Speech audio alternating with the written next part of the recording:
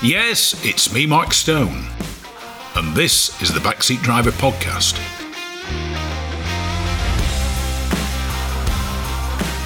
Welcome to the Backseat Driver Podcast Race Retro 2023 special with It's Me, Mark Stone. A smaller show than in previous years, and all the better for it. It meant you could walk round, see everything, and still have time to chat to all your friends. This year I was able to have a good chat with Christian Ireland, who is finally following in her father's footsteps, in his Ireland of course, being one of the great Formula One drivers from way back when, so she's now taken to racing a Mini after all these years.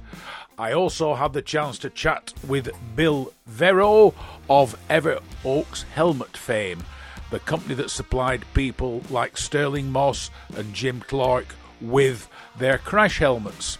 And finally, Pierre Summy of News d'Ascension, an online French classic car magazine that is going from strength to strength. The French are extremely keen on the printed magazines and online magazines, far more than they are in England.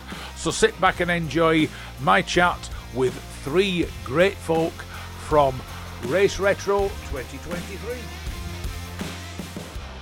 I'd like to welcome to Backseat Driver a previous radio show guest, who, shall we say, in many ways has a lot to live up to given who her father was. Christian Ireland, welcome back to the Backseat Driver. Mark, it's very good to see you, and yes, I've got a load to live up to, I have to say. And I remember Sterling, when I last saw him, literally 2 years before he died, he said, "You've got some big boots to fill," and I thought, I'm still trying. Now, it's taken you a while to do it, but you are finally behind the wheel of a competition car. I am, Mark, and it was by complete fluke at Chelsea Walsh. Out of the blue, not expected at all. And you know when you're asked that question that you think, am I dreaming this? Pinch me. And they said, you know, would you be interested in driving? And I was thinking, of course. What I didn't expect was 2 days later for them to give me a call and say, we've booked you in to drive at Goodwood in a speed trial. And I'm thinking, they don't know me from Adam. But I took up the challenge, and what a lovely couple. And it's a Mini Cooper S, a Mark III, so it's not an early Cooper S, but it's got all the right credentials. It's a great little car. I love it. It's called Morris, by the way. So what's it finally like to be emulating your dad? Scary, enthralling, inspiring, and it's weird. When I went round Goodwood, that was emotional. My first time round Goodwood was emotional because Dad had, you know, trundled round there many a time, done well, spun, crashed, you name it. And I thought, I just hope I'm not going to follow in my dad's footsteps. I think for me, it was the challenge of the track, because you know what everybody's like. Everybody for about a month prior to me going was saying, oh, but that part of the track's tricky. Remember to do this. Watch out for that. And I'm thinking, why don't you all just back off? Because actually, I just want to go and drive it. The chicane probably was my biggest worry, but it was the easiest bit for me. I've obviously got some kind of automated pilot within me that does chicanes really quite well, because I did do that. That was cracking. I loved that. Well, as you said, you'd be thinking about the fact you were in a Mini. The last time your dad came out of that chicane was in a Ferrari 250 GTO. Absolutely, yes. And I think there is going to be some fun with all of that, because the team that I'm racing with, Team Hunt, and they're Dorset Law, they've got a friend who's an artist who's going to do a limited print of my dad in that GTO coming out of the chicane, but superimposing a picture of me, because we got some great photos of that trip out, coming into the chicane behind my dad. And we're going to sort of following in her dad's footsteps, something like that, and selling it as a limited edition for charity. So it'll be interesting to see what that looks like. But yes, I mean, going onto the track for the first time at the age of 64, scary, but you know, you've got to do it. And if I only have one more year doing it because it's not cheap, even at entry level. I'm just so grateful for the opportunity. And yeah, it made me realise, though, that I never really wanted to be a racing driver. But I think growing up, I always was really cross with Dad whilst he wouldn't let me drive him anywhere. So I'm now sort of saying, okay, now I'm doing it, but on my own terms. And I love the grassroots stuff. But you haven't gone as far as to put the checkers round the helmet? Not yet. I've got an artist friend, Huck, my friend in Glasgow, who's threatening to do something on the helmet. So we'll have to see. It would be, I must admit, it would be quite nice. This is the 30th year of his anniversary of his death. It would maybe be quite nice to have a checkerboard around it, but I've got to be able to pay for a new helmet, and they're not cheap when you get these bespoke ones. And I think, so we'll just have to see. But it's a helmet that works, that's the main thing. And you're now heavily involved in the British Women Racing Drivers Club. Well, it's the Doghouse Owners Club, so it's the Women's Associates Racing Club. Yes, I'm on the committee. And we're trying, we raised money last year for Race Against Dementia. We'll be doing something similar this year with the quarterly lunches. We'd like to be able to take it more trackside, which hopefully, because of my co-driver, or I'm the co-driver of this little Mini, we will be trackside flying the flag for the Doghouse Owners Club. So hopefully we'll be able to attract a few more members.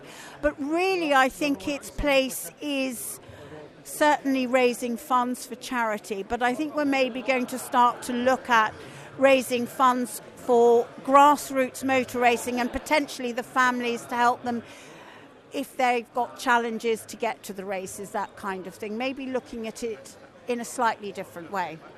Well, I noticed I won't name names, but there's certain racing drivers, women racing drivers, one in particular. We need more women in motor racing. We need more women in motor racing. Fair enough. Nobody ever comes out with the statement, it's money. The thing that stops people driving racing cars is money. Absolutely.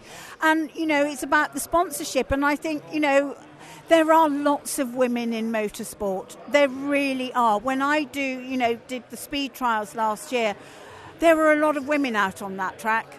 And it doesn't matter. We don't have to be out there getting the glitz and the glory. We just need to be out there enjoying ourselves, doing it because we want to do it.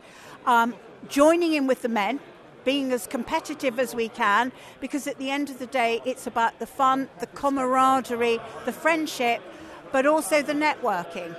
And, I think women need to realise that they can perform at any level, but yes, they've got to have the money and the sponsorship. I mean, the one thing I've always said is a racing driver is a racing driver. And when I've spoken to other women racing drivers, they've all said it doesn't make any difference. I don't look upon a driver and think, oh, it's a woman. No, it's another. They've got the Nomex romper suit on, and away you go. The metal. Yeah. It doesn't matter what you are. If you can pedal the metal and you've got the guts to maybe take a bit more of a risk and know what your car can do, then it doesn't matter. I must say it's bleeding frustrating when they beat you. I can imagine, definitely. But no, and it shouldn't matter. I'm not somebody that stands up and says, oh, we need to have, women in motorsport and they need to be doing this and they need to have their own platforms. I don't necessarily agree with that. I think if we're going to go out there and do it, it's about learning the trade. Learning the trade, actually, from, the bottom up. And I mean, sponsorship is getting harder to acquire. No matter what anybody says, companies don't have the money to spend on it. And also, they're looking for a track record to sponsor, not somebody new. They want to see results that will tempt them to put some money their way. Well, either results or that story. I think there is still an element of businesses that maybe see a story and think, well, I'll back that one for a couple of years. The other thing is I think so many big businesses and companies are having to put so much back into the community, but in different ways. So maybe I know that when I was looking for a bit of sponsorship, I went to Be Wiser, which is an insurance company. But a lot of their obligation now is to give back to the community, to the people of that community. So not really the high-end motor racing. That's just not acceptable in their books nowadays. So I think sponsorship has got harder. I've got a little bit of sponsorship for my entry fees from a local businessman who I've worked with in the community that thought, well, you're local, you help the community by what you do for a living, so I'm happy to help you,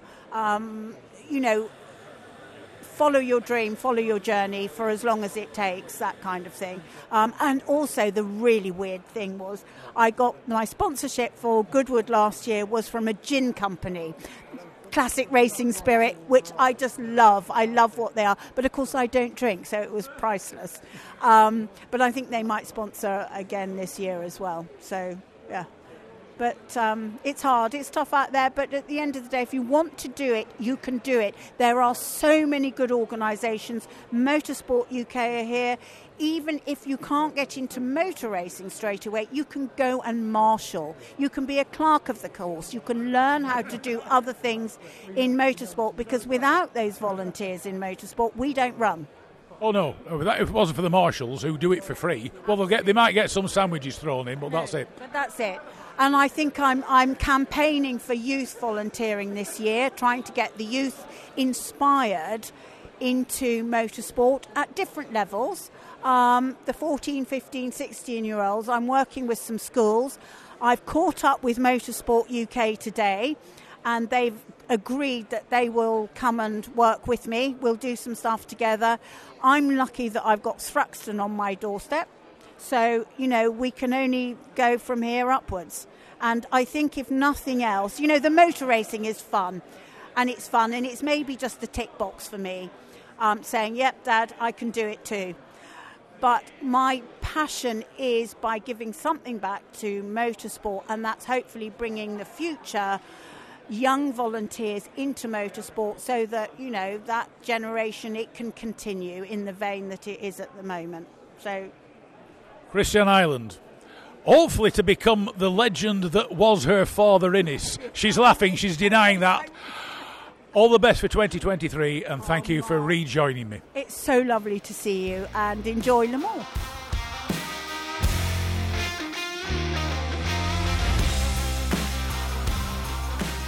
I'm here with Bill Vero.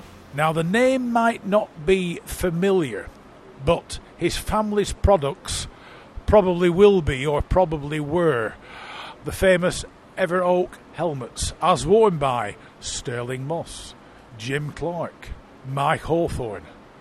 Bill, welcome to the Backseat Driver. Hi, Mark. Good to see you. What is the story about this? I mean, everybody associates motorsport with crash helmets, but there's nobody ever really thought about the history of the crash helmet. Well, the crash helmet started really with the TT helmets from Douglas, Isle of Man, from 1914, when they were made compulsory for motorcycle racing. But for motor racing, they weren't compulsory until the beginning of the 1950s, when Earl Howe introduced the British Racing Drivers Club and the British Grand Prix at Silverstone. Because they were always classed as a bit girly, weren't they, in many ways? I mean, they preferred the cloth of the leather helmet and goggles, and that was it. That's absolutely so. Goldie Gardner in the 30s promoted helmets, and he was the Jackie Stewart of his day, trying to promote circuit safety and helmet safety. But again, it wasn't compulsory to wear a helmet until the beginning of the 1950s. At that time, helmets were made from felt and goss, which are an entirely natural material. Goss is a mixture of shellac, which comes from the Indian lac beetle, which is an excretion, which basically is beetle shit, for want of a better word. But this is mixed with ammonia, made into a mixture called Koodle, ammonia and water, and it's a very thick glue-like substance. And then the felt hood was the basis of a helmet.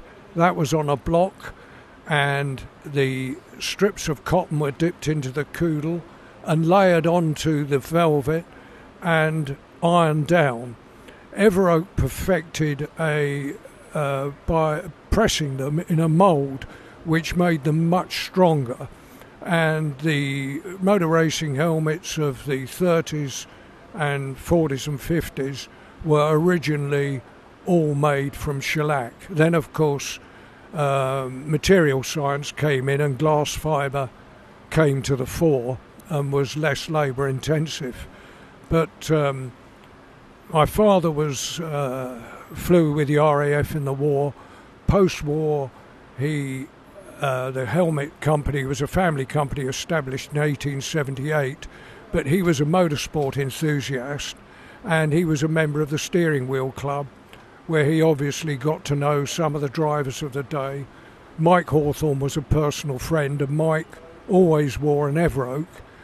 Because Mike wore the one with like the big clear visor around the front of it, didn't he? He did. He had the visor around the front, but Pa also developed for him in about 1956-57 a glass fibre helmet with temple protection that extended the shell down, and this was the helmet that Mike wore to his championship, which I believe was 58.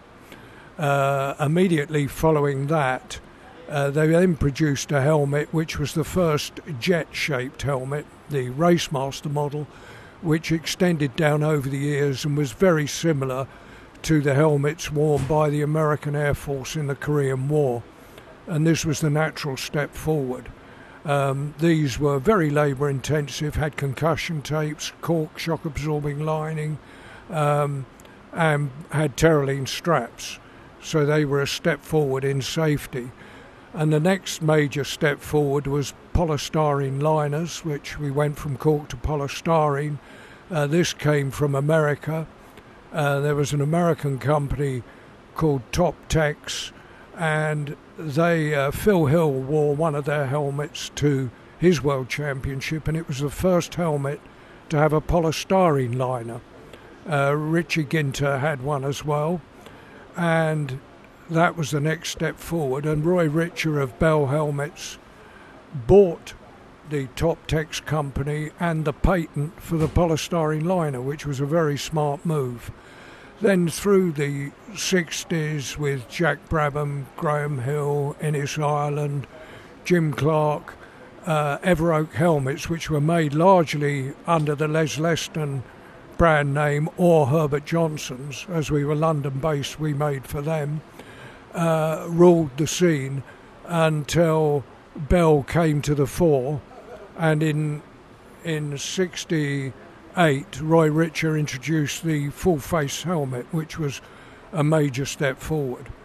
And since then, the other major developments in helmet safety, of course, have been the HANDS device, which was an enormous step forward, obviously, and not only that the liners, the polystyrene liner, was developed with what we call conehead liners. These are interlocking separate polystyrene liners, rather like a hedgehog shape, where they interlocked, and under impact they're two different densities. You have a lighter density next to the head, a higher density next to the shell, and they interact and distribute the load very well indeed. This has been another step forward, which is really where we are today with the carbon fibres, which are much lighter, but you've got a helmet with 40mm shock absorbing liner.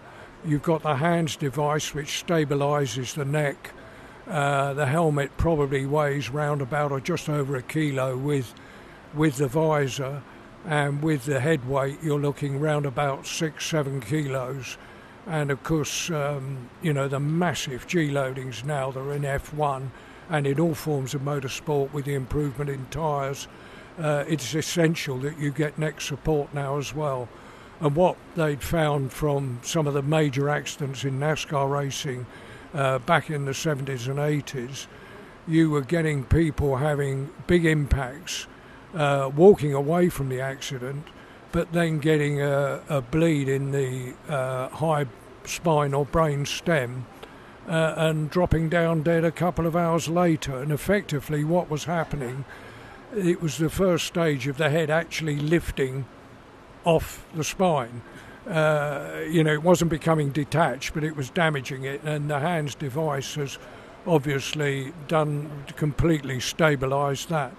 But now, of course, some of the modern Formula One accidents are almost like plane crashes. But we've come a long way from leather straps, concussion tapes, no padding at all, and these developments largely came from tragedies.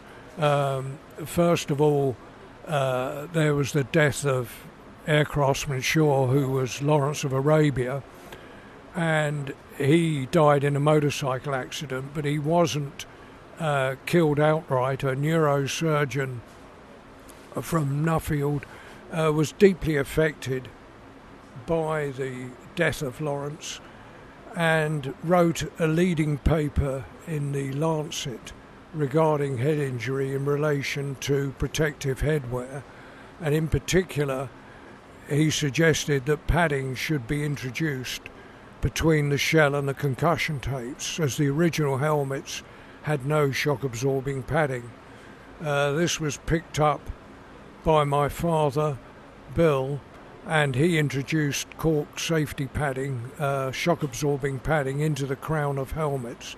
And this was one of the major step forwards in the development of protective headwear.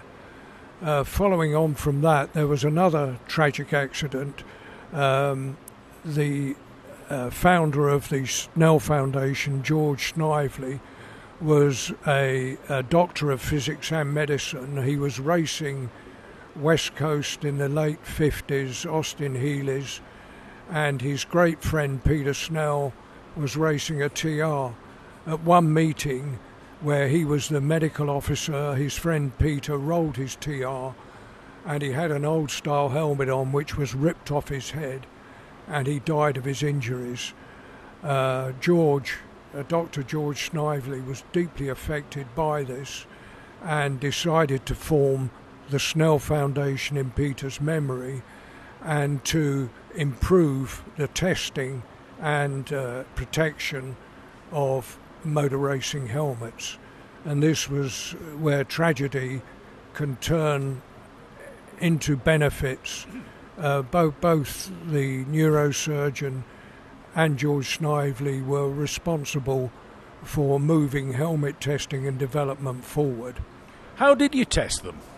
Well, the original testing, it all came from British standards in the 1950s. The first helmet standard in the world, BS 2001, was created. My father was a founder member of that particular committee, and they had an accelerometer in a head form. You'd put the helmet on the head form and then drop the weight onto the helmet and measure the transmitted force.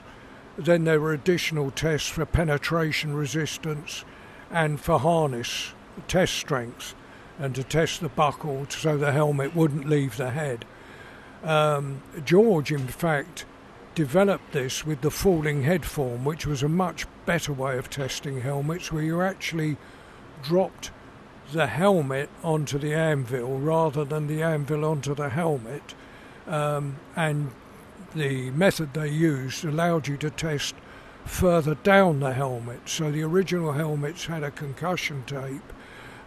This cradled the head, but it only tended to work with crown impacts, but not for impacts lower down the helmet. So the Snell standards then tested further down the helmets, which was far more demanding, and also they reduced the level of transmitted force, which again meant that a helmet had to have thicker liners and absorb more energy.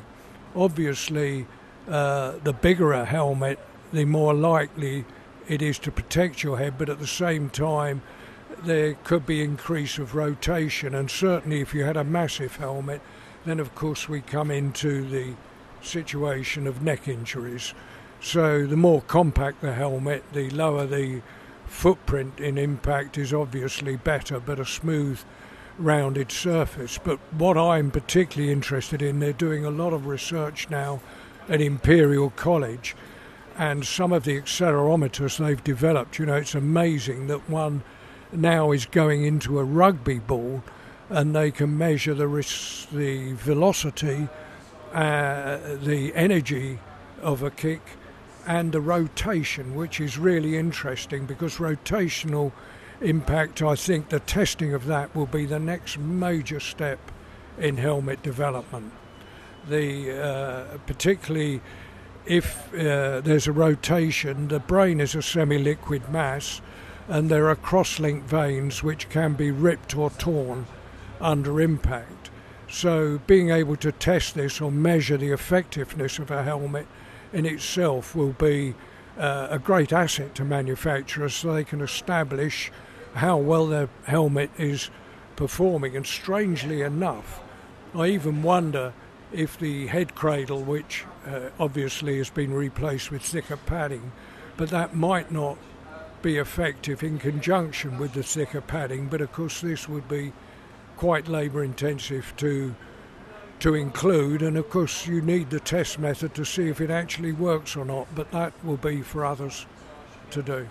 Now, talking about modern helmets, modern helmets also have communication systems and various other things built into them. How does this affect the safety of the helmet? It completely unaffects them now. The radio comms are very, very compact. In the early days we used to test the helmets with the comms in situ to make sure that they wouldn't cause any additional injury to the wearer. In particular, in the early days with the police, they weren't allowed to wear a full-face helmet. The Home Office decreed that it would make them appear too threatening to the public, and this was before they had the fold-up full-face arrangements. So they had to ride with open-face helmets, and wind noise became an issue, but we made a special earpiece for them. Now, it's like I said, famous drivers from back in the 50s and 60s wore the Everall helmets. How did this come about, or were you about the only helmet manufacturer? Well, my father's particular interest was motorsport. He was on the original committees, and he worked with RAC Motorsports, Dean Delamont, I think, at the time. And they did a lot of development work on motor racing helmets. Being London-based, he knew Les Leston, who flew in Lancaster bombers like my father. He got on very well with Les, and Les opened the first speed shop in London. So he was in High Holborn, we were in southeast London in Dulwich. Also Herbert Johnson's, they were the people to go to for helmets, but they were all made by us in southeast London, and literally 5 miles from New Bond Street where they were. So what made the guys choose your helmets? Because was there an alternative at the time at all, or was Everall the helmet to wear? There were other alternatives, but largely they wore our helmets, probably partly because we were London-based and one of the few manufacturers there. Also, we had a wealth of experience. My grandfather made flying helmets in the First World War. We'd made racing helmets in the 1930s, and we also made jockey skulls and jockey skull caps. So industrial helmets, firemen's helmets, we had a wealth of knowledge on head protection. So in many ways, a lot of the helmets, though they're used for different purposes, were inherently the same. Well, the original motor racing helmet developed from the polo helmet.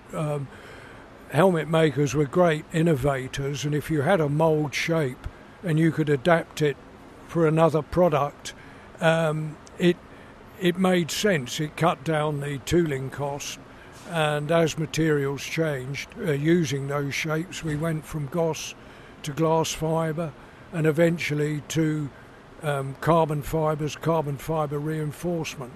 One of the areas we used to reinforce, the thing is with helmet design, the crown of the helmet is the strongest and the weakest part of a helmet is the edge. And in fact, you want to try and reverse this. You want the edge much stronger and the crown flexible so that there isn't so much energy transmitted to the high spine. So, I mean, now Ever-Oak went out, well, Ever-Oak ceased production. When did it come to an end? Well, the company ended in the 1990s. It was a particularly difficult time. The share ownership gets split with family companies, and sadly it was wound up, and I myself moved into the arms industry for a period and then started my own equestrian helmet company later on. So the helmets that you can buy now are quite unique, aren't they? Because I know you were saying you sit there with a cup of coffee and a radio and produce them as and when.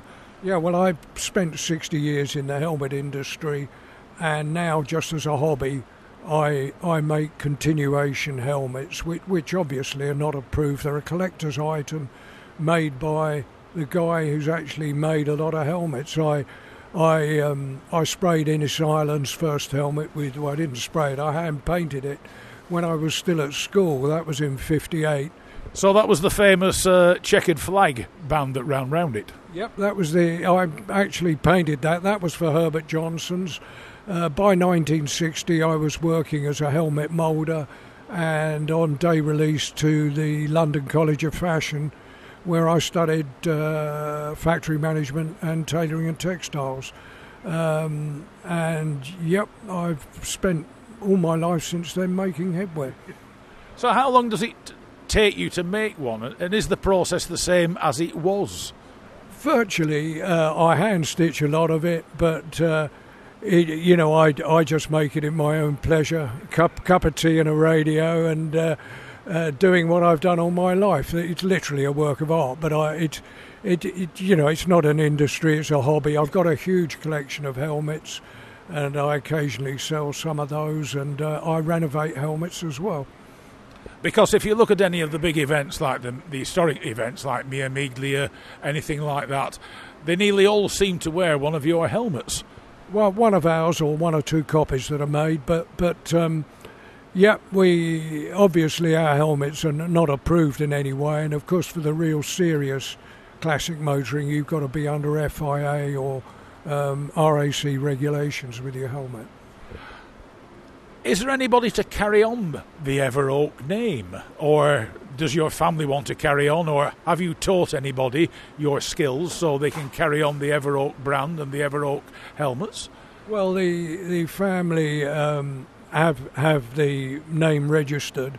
I've got two sons. One's a school teacher and a very good welder who restores classic cars, and my other son's working in Dubai, but yeah, the name will continue, but how long for, I'm not sure. And do you wear one yourself? Yeah, occasionally, but not in anger anymore. I do the odd track day, but even those are wearing out. But I actually wear a bell for that. Because you're to be seen in your Austin Healey, aren't you? Yeah, occasionally, but I have visited the Bell Helmet Factory in the 70s with George Snively, and I never got to meet Roy Richer, but he was a great helmet pioneer in his day.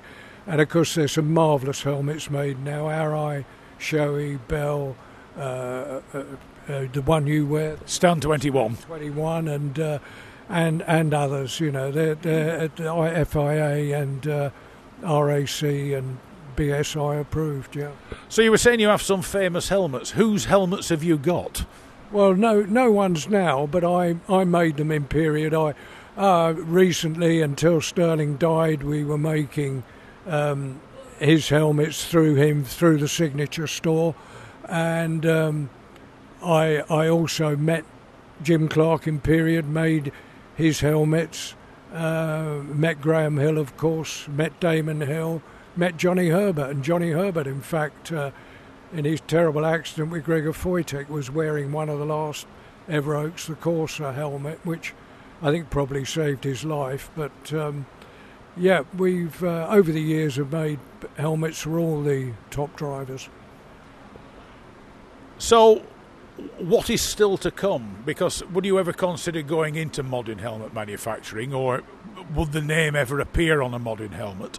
No, I don't think that. I still have an interest in helmet development and keep a close eye, particularly on the testing, and with one or two of the old helmet makers that I'm still in touch with.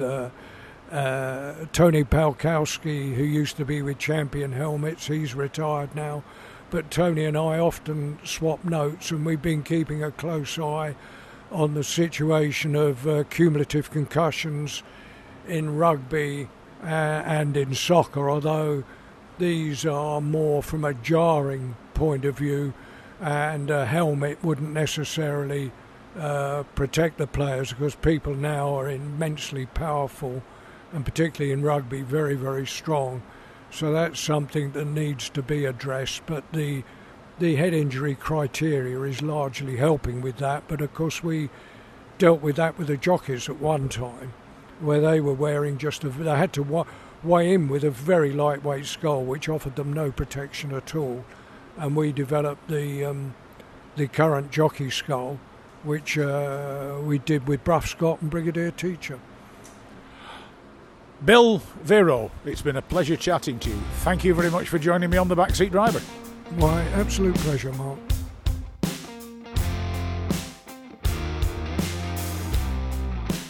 I'm here with Pierre Summy from, I'll let him pronounce this, News d'Ancienne. which is basically Ancient Things News. That's probably the best way of translating it, yeah. But basically, if you push it quite literally, it's going to be news from the ancients or something like that. But that's about it. Now, this website, in my opinion, typifies the France or French classic car movement. There are some fantastic published magazines, such as Gérard Gamon's Auto Diva, but it's online that a lot of the French magazines have taken to, and they do it extremely well. Well, thank you very much for that. We're just basically a bunch of friends speaking about our passion about classic cars whatsoever, and it's been almost 10 years now, and step by step we've been now, I think we are the first ones dedicated to classic cars now on internet in French, I mean. So, how can I say it? So yeah, I think we're the place to be if you're looking at French stuff on internet concerning classic cars. Now, the French are, one thing I have noticed, like a lot of European countries, are passionate about their classics. But unlike England, that has the famous classic car show where everybody parks in a field, gets 2 deck chairs out and has a picnic, the French classic cars, their events move about. OK, Retromobile is a static event, but you couldn't really drive the entirety of Retromobile through Paris. It would bring it to a halt, and it's bad enough as it is Paris. But the French enjoy going out and driving their classics en masse. Well, you have actually the two of them. You have the classic gatherings like you have in the UK here and there, I mean, most in, let's say, smaller parts of France or more remote parts of France. And you have as well plenty of clubs or associations that are definitely organizing a few, let's say, short trips here and there, touristic rallies and stuff like that. Yeah, people tend to drive them a bit more and a bit longer than English people overall. Even so, French owners wouldn't go abroad with their car like English people do for Le Mans Classic, for example. We wouldn't see this much going the other way around. Well, the one thing, it's like we were saying before we went on air, the thing about France, it's about 4 to 5 times larger than England. So the French have a lot more to go at. Well, yes and no, because if you think about it, yes, French is larger, but it's not taller. I mean, try to go from the south of England to Scotland, for example, and it's going to take the same time, if not more, than going across France north to south. So, but we have to. I have to admit that we have maybe a better roadworks overall than The roads are quite good in France. Yes, that's the thing. We won't lose a tyre on a pothole, at least. Yes, it's becoming quite a popular sport in England now, is blowing your tyres out on potholes. But, I mean, what do you put the passion for French cars down to? Because, I mean, I think you've probably more manufacturers to go at. Because back at the turn of the 20th century, there were over 250 different manufacturers in France. And, OK, most of them have vanished. But, I mean, there's just a lot of different cars to go at. Yeah, but at the same way, you have plenty of manufacturers to go through. If you look into British manufacturers as well, the thing is, yes, in French, most of them vanished with Second World War. So obviously, you have plenty if you want to go really in depth with historical cars. But classics overall, let's say back from the 50s to nowadays. I think we are a bit short-handed compared to what you have over here. We don't have all the small manufacturers like you have with Radical, Westfield, or stuff like that. We don't have them anymore in France. So, yes, if you have people really, I have to admit it, a bit older than usual, they will have in-depth knowledge, if not incredible knowledge about all those classics from before World War I and stuff like that. We won't have you won't have the same stuff, obviously, than in the UK. But overall, like in any country I've been, enthusiasts are the same. They just want to share. And the one thing I do notice in France, there is a passion for British sports cars, Austin Healey's, MGs, Triumphs. I mean, you had your own sports cars, but there seems to be the passion for the English ones. Well, we love things we have to repair, so I guess English cars are a bit more interesting on that than French ones, even if Citroëns can be quite interesting with the hydraulics leaking. But no, the thing is, that comes from the decisions that were made after World War II. Basically, in France, it was you had what was called the Ponce Plan, which made the industry go only to have people have affordable cars. Yeah. While in the UK, the goal was to export. So you had plenty of affordable sports cars coming from the UK that you couldn't find in any equivalent in France at that time, for example. So, yeah, I mean, there was the big drive to export, because, I mean, in England, unless you were exporting, you weren't allowed to manufacture cars. Most cars ended up in America, but the French managed to acquire their own, shall we say, own supply of them. Yeah, well, we always find a way to have something, you know, even if it's quite, let's say, slightly out of the legal path, we could find a way to get our supply. Right. Yeah. The thing is, yes, we had a lot of cars coming, especially after World War II, coming back from Germany, basically having American cars that were flown to Germany, yeah, and people buying them during the occupation just after the war, and people were buying them from Americans in Germany and stuff like that, and you had a lot of them coming to France from that supply point, for example. Which is the most popular make of classic car? Because, I mean, everybody in England, most people think of the 2CV, the Citroën, things like that. And I know they are popular in France. But which is the most popular make and model of classic car in France? Well, let's be honest. The 2CV has quite a high level of sympathy and everything. That's probably the most iconic car you can find in France, because basically it's been built from 38 to 90. So obviously everyone has at least known one. Well, maybe not the younger generations, but people 30 and above have always seen a 2CV at some point in their life. Could be the Renault 4 as well, even it's at a far lower extent, but now they're gaining a bit of it because since the 2CV prices have been soaring for the last 20 years or so. People tend to go to, let's say, cheaper options now. But yeah, I think the most iconic French car will be the 2CV because everyone has known one. You'd go for Bugatti, obviously. If you want to go from prestigious cars, it's going to be Bugatti, it's going to be Delahaye, it's going to be Delage. But yeah, if you just want to pick one, yes, it's going to be the 2CV, definitely. And you mentioned the Renault 4. The interesting thing is the Renault 4 outsold the 2CV, but most people don't realise that. No, they don't. But the thing is, the Renault 4 cheated a bit because it was the vehicle of choice for any administration in France, be it EDF, postal services. They all had a Renault 4, while the 2CV didn't sell that well for, let's say, professional purposes. So Renault are all the cheated then? Slightly, but it was easier as well for them to sell a bit cheaper because at that time Renault was sorry, I'm losing my English over there. Was a state company, so it made it easier to keep the prices low while the 2CV was raising a bit, and there had been several attempts to replace it without succeeding while the Renault 4 has been going along and always found its place somewhere in Renault range, while the 2CV was always a bit awkward. And there's two French cars I would love to own. One is the Citroën Traction, and the other is the Renault Alpine A110. I know they've just brought the modern version of it, but the original. They are two cars that I would love to own.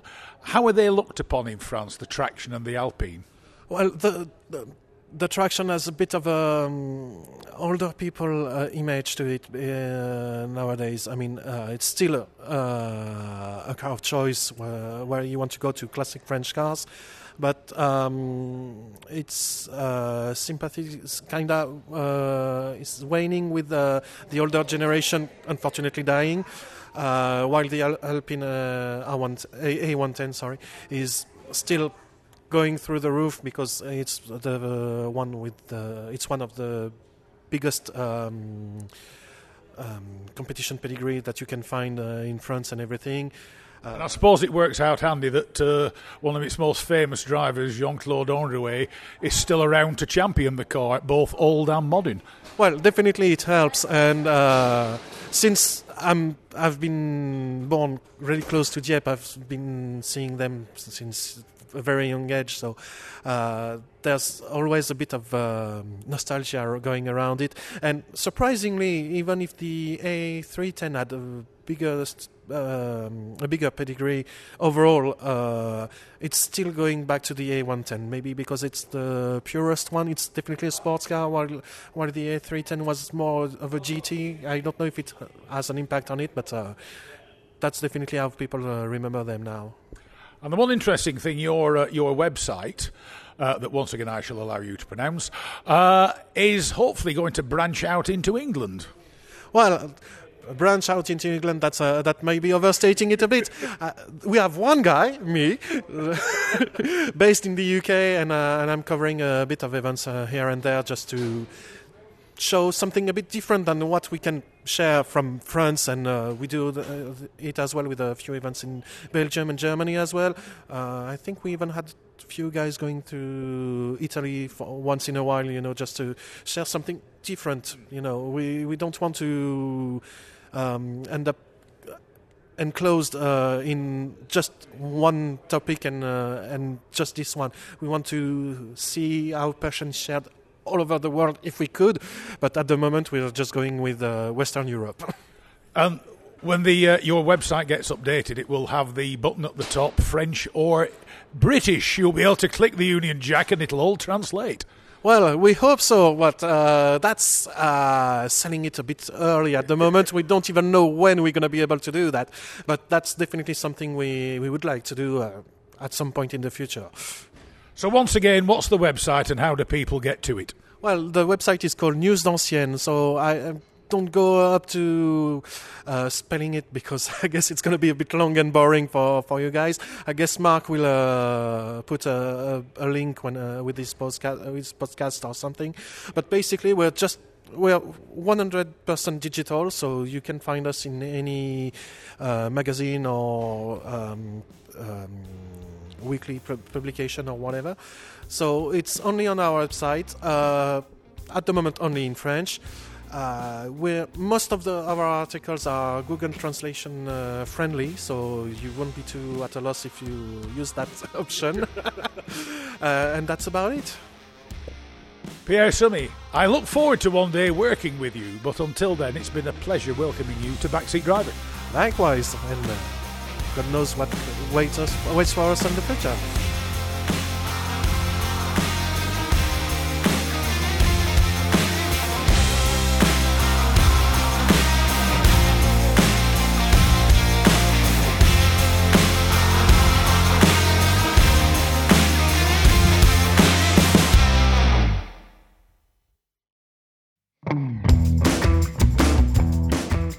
Rarely beaten on price, never beaten on service. Whether it's cars, bikes or commercials, Hodder Tyres are the best in the business. And when it comes to tyre expertise and advice to supplying the correct tyres for your vehicle's specific requirements, nobody comes close to David Lakin and the Hodder Tyres team. So give them a call on 01200 613 192 or visit the website at hoddertyres.co.uk.